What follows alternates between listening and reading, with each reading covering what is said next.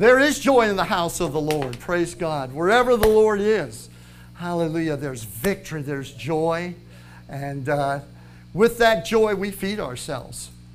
Joy is what we use to receive what God has given us. It's our defiance against the course of this world. Life can be difficult. And, you know, we're always either coming out of a fire or going into a fire. You know, that tends to be, life is a series of valleys with occasional peaks, you know, mountaintops. So we're either coming in or going out of a problem. But, you know, and those fires, we light them ourselves. Most of our fires that we go through, we set ourselves on fire. It's our own fault, our own problems. But God is so good that He has given us the right to rejoice. When we look at ourselves, we look at our failures, we look at our mistakes, our shortcomings. When it's time to praise the Lord, we feel like, are you kidding? I haven't really been much of a Christian. I haven't been, you know, walking in the Spirit or whatever. We praise Him and we rejoice. Why? Not because we're looking at ourselves, but because we look at Jesus. We look at the Lord, we look at what He's done. That's what people rejoice over. That's called the joy, what? Of the Lord. It's not the joy of my accomplishments, not the joy of my holiness. I mean, Antonio, think about it. If we rejoiced because, wow, I've had an awesome week. I've been praying. I've witnessed to 3 people. And, you know, I've been doing wonderful. I haven't been getting into trouble. How long will that joy last? Not long. Not long. Not long. So the Lord wants, you know, the Lord wants to see Satan defeated in our lives. And Satan wants to see God defeated in our lives. We really are in the middle. We're in a battlefield. And in life, disguised and camouflaged in all the circumstances of life, there's Satan, there's the enemy, using natural cover to draw us away from the Lord. But that joy is what upends, it breaks, it just literally obliterates all of His purposes. So today I would encourage you, praise the Lord. You know, if I'm preaching and I say something right, feel free to go, praise God. We even got the amen corner over there. You know, you can go on, preacher. Hallelujah. That's awesome. So joy, we want to come together and rejoice. And listen, the oldest trick in the book is when the devil says to you, don't be a hypocrite. Don't be a hypocrite. You know you were binge watching something on whatever, chick flicks or whatever it is, that people binge watch stuff on till 4 in the morning, and now you're coming out into the house of the Lord and worshiping. Yeah, you better believe it. Praise God. I really need to praise Him this morning and get out from under all this. And when I'm praising Him, what am I saying? Father, forgive me. Father, forgive me for being such a fool. Forgive me for sowing to my flesh. I know Galatians says if I sow to the flesh, I'll from the flesh reap corruption. But I'm sowing to life. I'm asking for forgiveness. Guess what? The Bible says He rejoices to wash you in the blood of Jesus, to forgive you. Why go on day after day, week after week, let months turn into years, stuck in a pattern that the Lord died 2,000 years ago to get you out of? You know, He has already created a jailbreak for you that Satan doesn't have to keep you in that condemnation. What are you going to do? You're going to turn around and make yourself better so that you have a right to praise God? Your right to rejoice, your right to praise God is not your behavior. It's His behavior. It's what He's done, not what you've done, that gives you a right to rejoice. Somebody say, praise the Lord. Praise the Lord. Glory to God. God is good. Amen. All the time.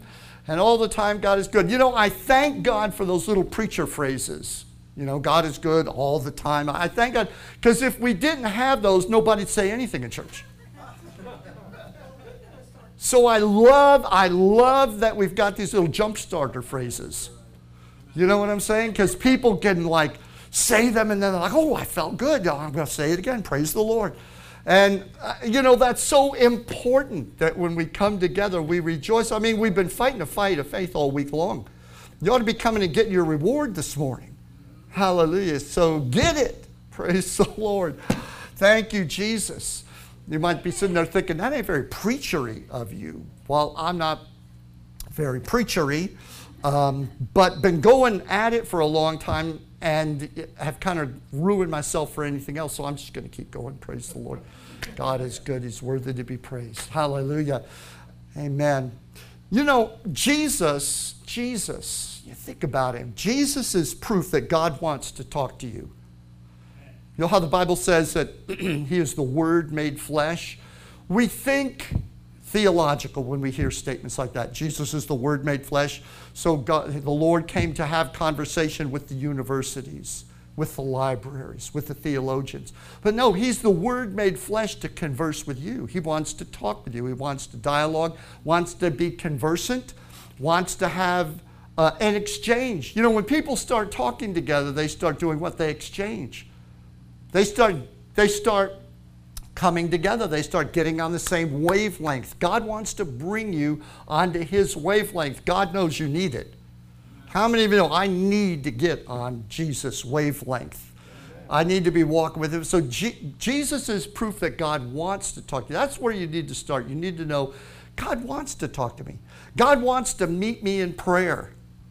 Turn prayer from an obligation into a relationship. The Lord wants to talk to me.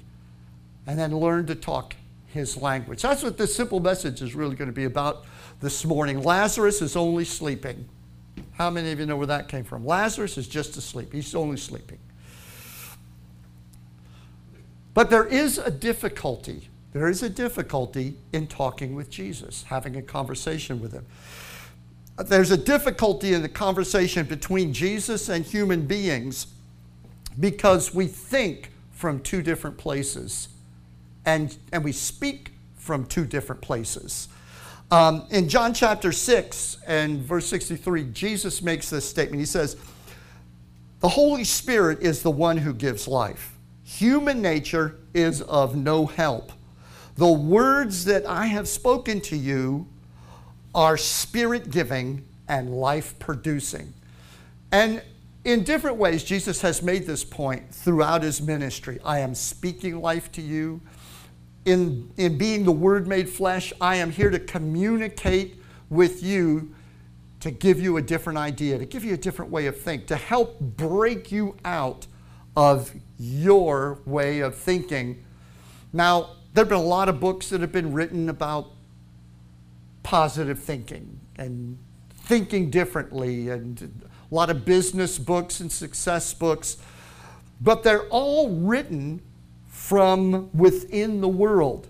Jesus came from outside the world. He came from another place. Someone say another place. He came from another place speaking something different, praise the Lord. And so it is difficult to have a conversation with him because he says things that don't make sense where we live, and we say things that are almost treasonous in his kingdom. You see, we think within circumstances, but Jesus thinks within eternal life. Our thinking, our thoughts are all pulled from circumstance because we are living like in a terrarium in the world that is fallen in sin, surrounded by a wall, a perimeter of death, and the circumstances that we live in form our thinking. Romans 8:2 is just one of numerous places throughout the scripture that illustrate the incredible contrast between the way God thinks and where he draws his thinking from, and the way we think and where we draw our thinking from. And it's important when you hear me this morning, because as Christians, if you're saved, Jesus lives in your heart, you have the Holy Spirit leading and guiding you into all truth, you have a capacity to hear from beyond the world of circumstances, but it takes a discipline. So I'm hoping to speak to that discipline this morning. But Romans 8:2 is one place that describes this incredible contrast when Paul writes, "For the law of the Spirit of life in Christ has set me free from the law of sin and death." You mean there's two sets of laws? Well, there's two places. There is the world within this darkened sphere this present age in the world, and then there is the eternal world that created this physical world beyond it. And he speaks from eternity. And he refers to it as the law of the Spirit of life in Christ has set me free from the law of sin and death. There's all kinds of physical illustrations in life that help to illustrate this point. How many of you have ever been in an airplane, helicopter, airplane flown? You've had experience flying. So maybe the first time you flew, you were a little nervous as you sat in this big steel tube, thinking, how is this happening? This can't last forever. We're going to go down. And you're a little nervous, but then you get used to it. The fact is that the law of gravity is like the law of sin and death. It pulls everything back down to earth. But here you are, of course, worried that you are going to fall because the law of gravity is working. But there is another law. Remember, Jesus said, the law of the Spirit of life in Christ has set me free from the law of sin and death. The law of sin and death is still there operating, but I've been freed from its grip. And so there is the laws that permit the construction of airplanes, laws of aerodynamics. And those laws allow us to supersede the laws of gravity. Now, the laws of gravity are working the whole time the law of aerodynamics is working. Because if you cut the engines, you'll find out real quick gravity's still working.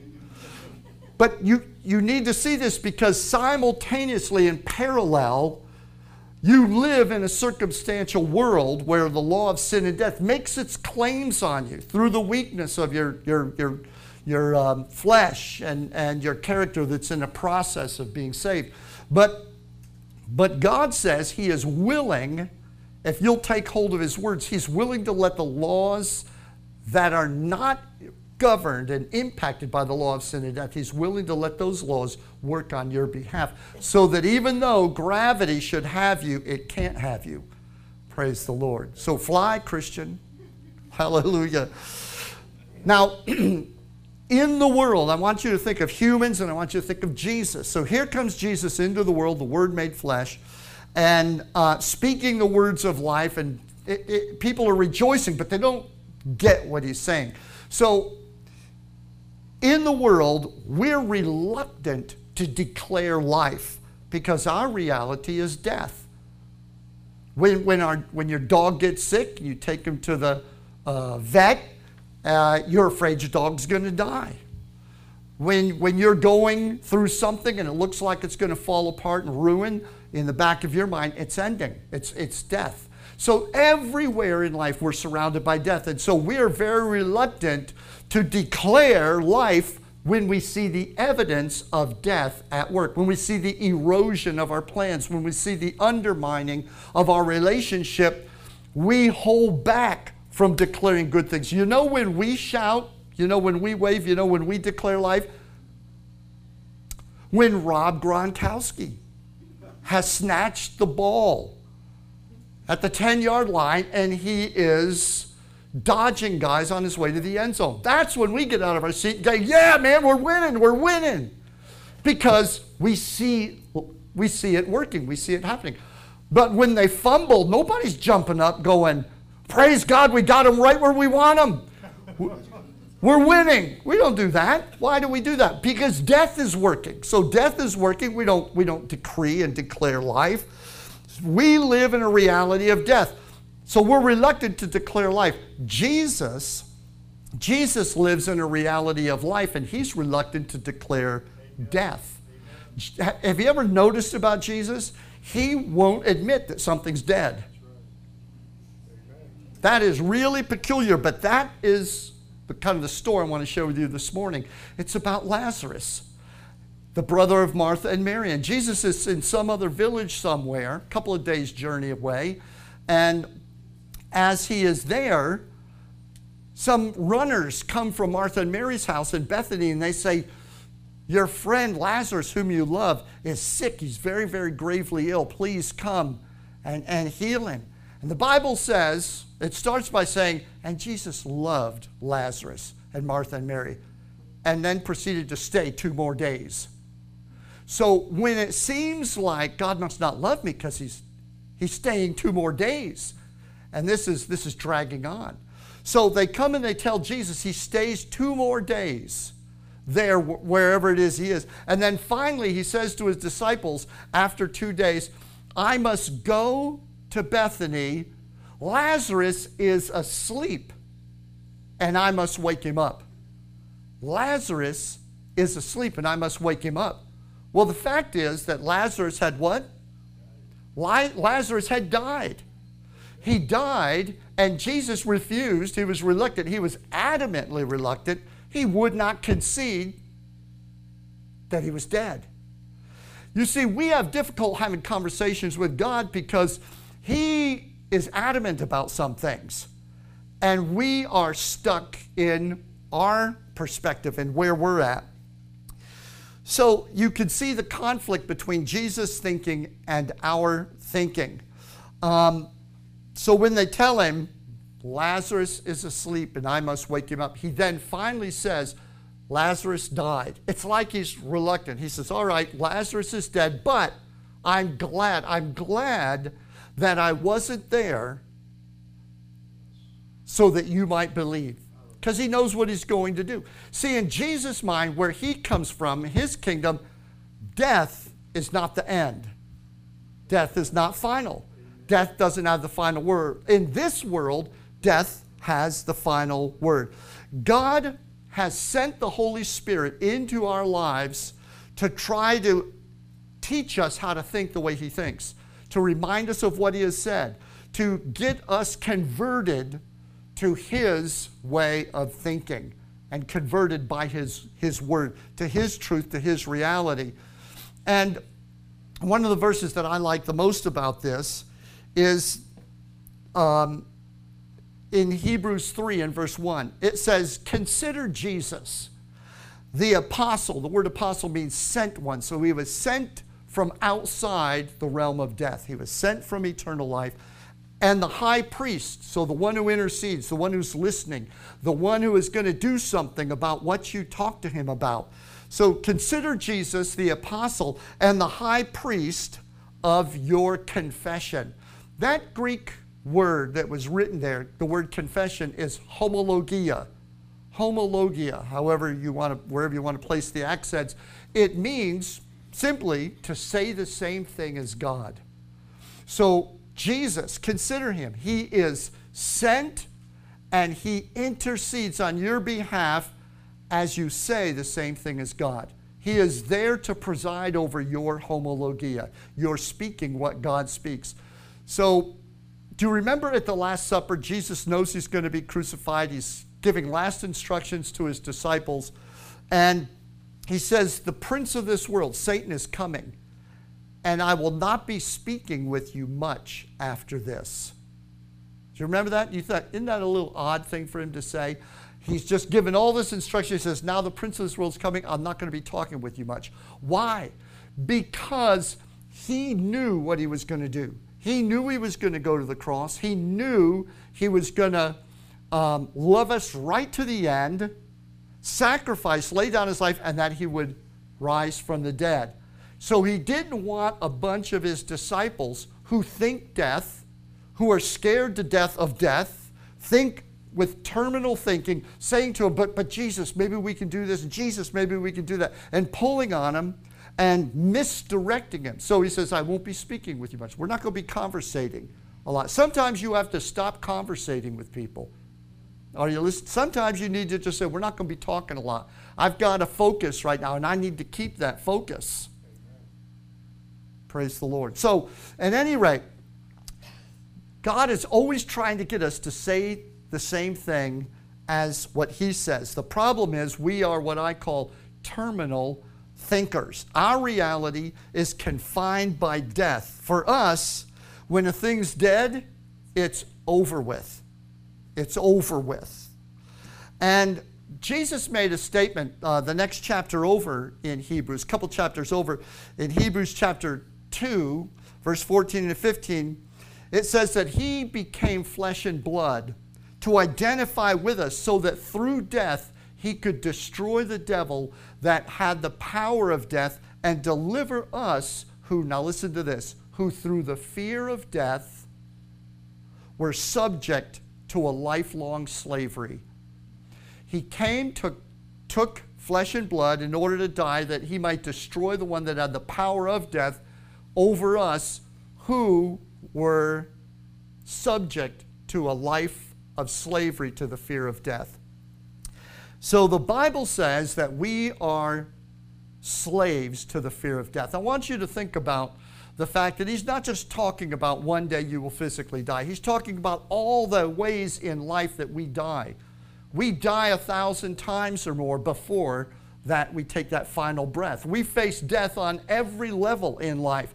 It sours life in this world. If you think about the way God's created us and what we should have, and I was talking earlier about joy and drawing out of the well of salvation, the world's not drawn out of the well of salvation. We turn on the news. We are not drawn out of the well of salvation. We're not bringing up good things. We've got to fight to keep our heads above, to keep from strangling one another. So, death is all around us. Terminance, if you will, is something that we experience throughout our life. And so our thinking has been trained by that reality, that everything in life ends up, every road terminates against the wall of death that makes the perimeter around this life, and there's no way out. So really, our thinking has been trained by that reality. Therefore, anxiety literally threads itself through every endeavor that we experience in life. Anxiety as we try to avoid the inevitable end that we fear is coming and is going to come. So we live with a certain level of anxiety, and sometimes it becomes more than at other times. We fear the death of everything that we hold dear. Friendships. We fear the death of marriages. We fear the death of our careers. And for good reason, because we see careers and marriages and friendships dying all the time. We've had marriages die on us. We've had friends die on us. We've had the friendships die.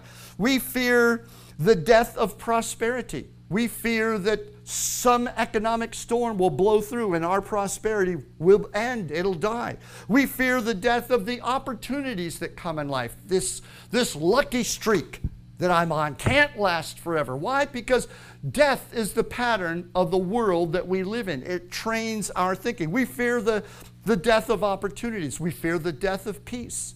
Someone is going to come along and take away our peace.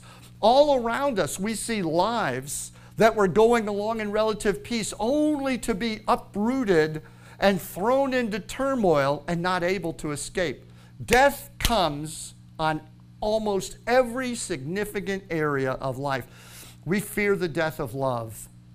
How many people are walking around today as zombies when it comes to love? They haven't loved in years. They haven't experienced love. No love has gone in and no love has come out. The death of love. The death of favor. We so desperately in life want favor. We want people to like us. We want to be accepted. But we fear the death of acceptance because it is a reality. None of these things that I've mentioned are irrational fears. They're all rational fears. They're all things that happen to people. And they happen and with termination. Once a thing is dead, it's over with. You know, the doctors say as long as there's life, there's hope.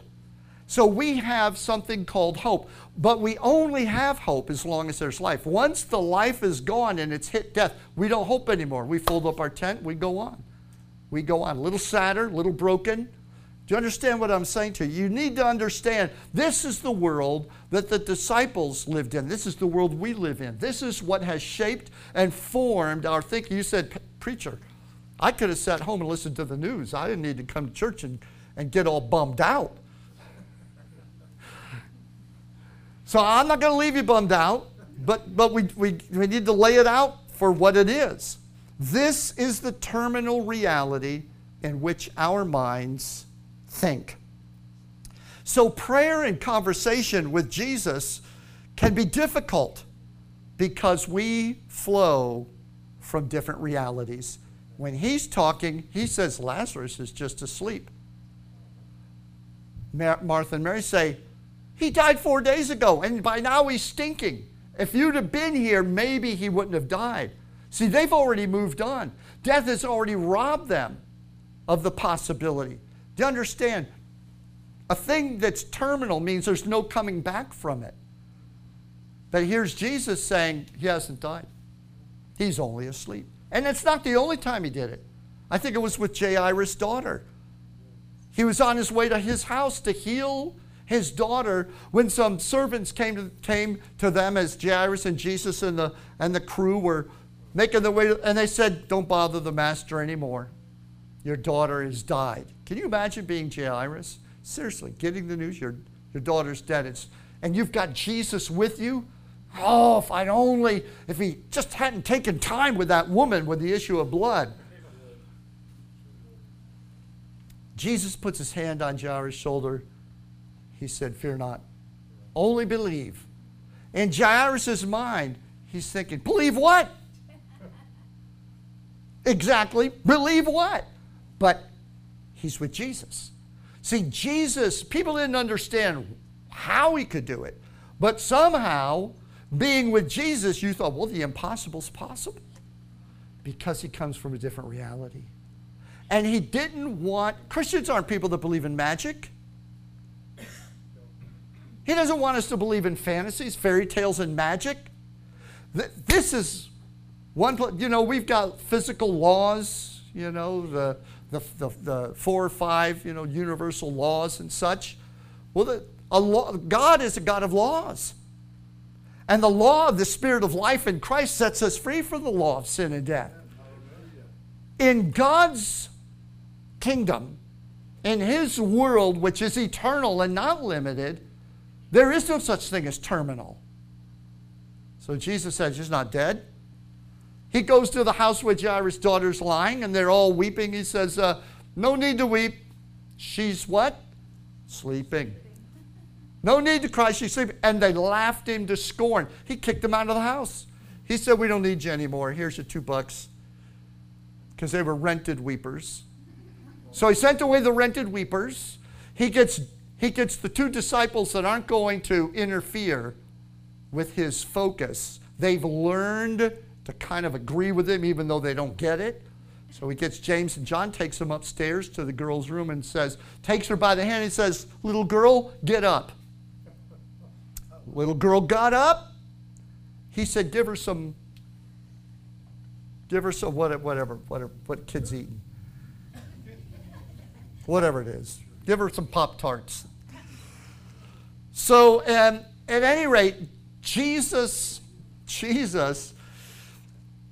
he's difficult to talk to if you insist on being terminal in your thinking. You're going to think, what is he talking about? But there's good news. There is wonderful news because there is a reality outside those walls of death. There's a reality outside the walls of death. There's a reality of life that can penetrate this world within the laws of death and overthrow death's results. Jesus proved it, and then he said, I'm leaving my word with you. I'm putting my Spirit in you so that you will have my Spirit working in you so that you can believe my words. And the works that I'm doing, you're going to keep doing. And after Jesus rose from the dead, there's Peter walking through Jerusalem, and they're laying on cots, paralyzed and sick people in the streets so that his shadow. I never read anything in the Bible up to then about shadow healing. There's no instruction about shadow healing. None. Terry, nothing about shadow healing. So where'd they get that idea? You see, in God's kingdom, it's not technique. It's the law of the Spirit of life in Christ. Didn't matter. Jesus would spit on mud, stick it in a blind man's eye. Oops, that eye is seeing. See, it's not technique. It's the fact that he is the Prince of life. He is the law, the eternal law. And if he says Lazarus isn't dead, honey, Lazarus isn't dead. It just needs somebody to act on the word, to believe that word, to act on it. That's all it took. And you didn't have to be a perfect, pristine man or woman of God. You could be Peter. And we know he wasn't perfect or pristine, but he believed. After a while, he began to get it. Peter began to get it. Homologia. He began to say the same thing as God. You say, how do you know he did? Well, because early on, after he was filled with the Holy Spirit, he's going up to the temple, and there's a lame man who was lame from his mother's womb. Everyone in town knew the guy was paralyzed because he used to beg at the temple gate. And Peter walks up to him and he says, silver and gold. He's begging. The guy's asking for money. Spare change have I none, but such as I have I give to you. In the name of Jesus, rise up and walk. You see, where was Peter? He was speaking from Jesus. Do you know that God has authorized you to speak for Jesus? Come on, let me say it again. You see, that was a chance right there. That was one of your opportunities. God has authorized you to speak for Jesus. You say, I don't know if I could. Yeah, well, if you get into prayer, you start saying the same thing. God, the Holy Ghost will say, now. Amen. The Holy Spirit will say this. I can say, how come I can say that? Because Jesus is saying it. Jesus is doing it. Whatever we see him do, we can do. If he's doing it and he tells you do it, do it. Hallelujah.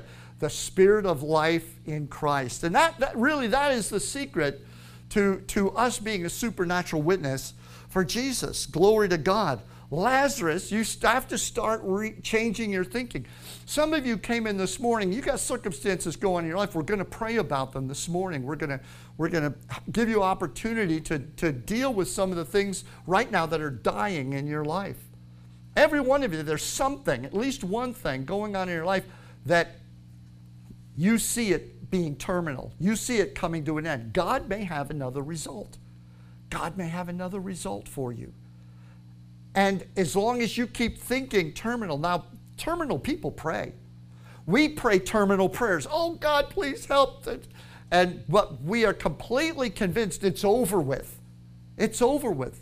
But the Bible says, what things soever you believe when you pray, believe that you receive them, you shall have them. But as long as we are convinced that death rules, it's hard for us to say, silver and gold have I none, but such as I have, I give to you. So that's why I'm talking to you this morning. Praise the Lord. I'm trying to talk you in to thinking like God, to taking the Word of God and believing it's for you. Stop believing it's for somebody else, but it's for you. Praise the Lord. Lazarus is only sleeping. I share this one other quick scripture with you. Can we believe that there is a life beyond these walls of death? Sure. We love kicking the can down the road and saying, one day I know I'll rise from the dead and I'll be with the Lord in eternity. It's always easy to rejoice over something you hope for that hasn't happened yet. But what about right now? The Bible says, now faith is the substance of things hoped for, the evidence of what is not seen. So is there a right, is there a privilege given to us by God to believe the things that Jesus has already said in His Word are true concerning us? Do we have a right to take those things and to believe them, to assert them, to declare what He has decreed?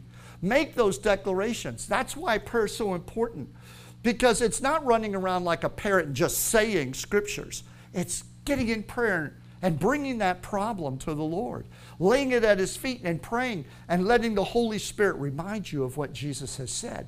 That word of life. While you're praying about something that's dying, the Spirit of God will speak to you the promises of life that Jesus has spoken. They'll rise in your spirit. Why is He doing that? To torment you? He's doing it because He wants to fill your heart with faith.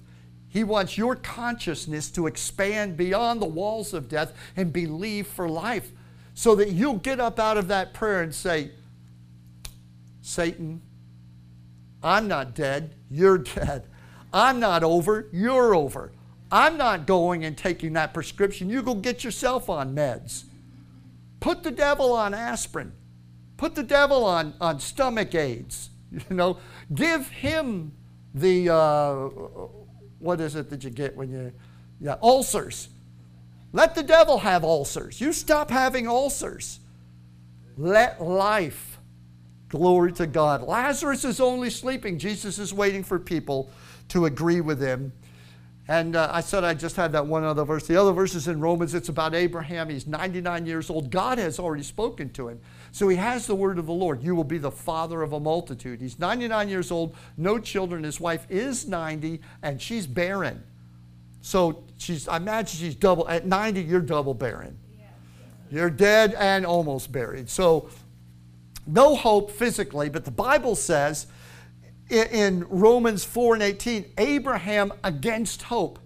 See, in this world, we do have hope as long as something's alive. But once it's dead, hope dies with it, and therefore there's no faith. We have faith as long as there's hope, but once hope dies, we stop believing. And so Abraham and Sarah were both dead in their body. It says he considered not the deadness of her womb. And so it says that Abraham, against hope, believed so that he might become the father of many nations. God is wanting you to become something. There is a becoming for you, for every one of you. There is a becoming from you that is not limited to this sphere of death. It's not terminal. It is linked to God's eternal life and eternal purpose for you. And he wants you to have it and to take hold of it. So let's stop, praise the Lord, right now. We need to step out. Let's act upon this morning. I'd like you, if you would, just to stand with me right where you're at for a few minutes. And when you stand, I want you to just begin to kind of just sort of aim your heart. And by the way, if you have trouble standing, you don't have to. Certainly you can remain seated. You're just standing in your heart. So sort of aim your heart towards God in prayer. Just sort of open up your heart, because in a moment we want to pray. What in your life? Is it a relationship? Is it peace? Is it prosperity? Is it your circumstance? Is it your marriage? Is it something you can't even and haven't even talked to anyone else about? But something is dying. The pall of death is looming and hanging over. You're afraid. You won't even admit it, but you're afraid it's slipping away. Could be a relationship, could be anything, but it seems the life is running out. It seems like it's heading for that wall, and you don't know what to do. I want to give you an opportunity to bring it and put it on the altar of God. Bring it before the Lord this morning and see if the Prince of Life would say something to you today. Bring that scripture up in your heart. Bring it to the one who said, Lazarus is only sleeping.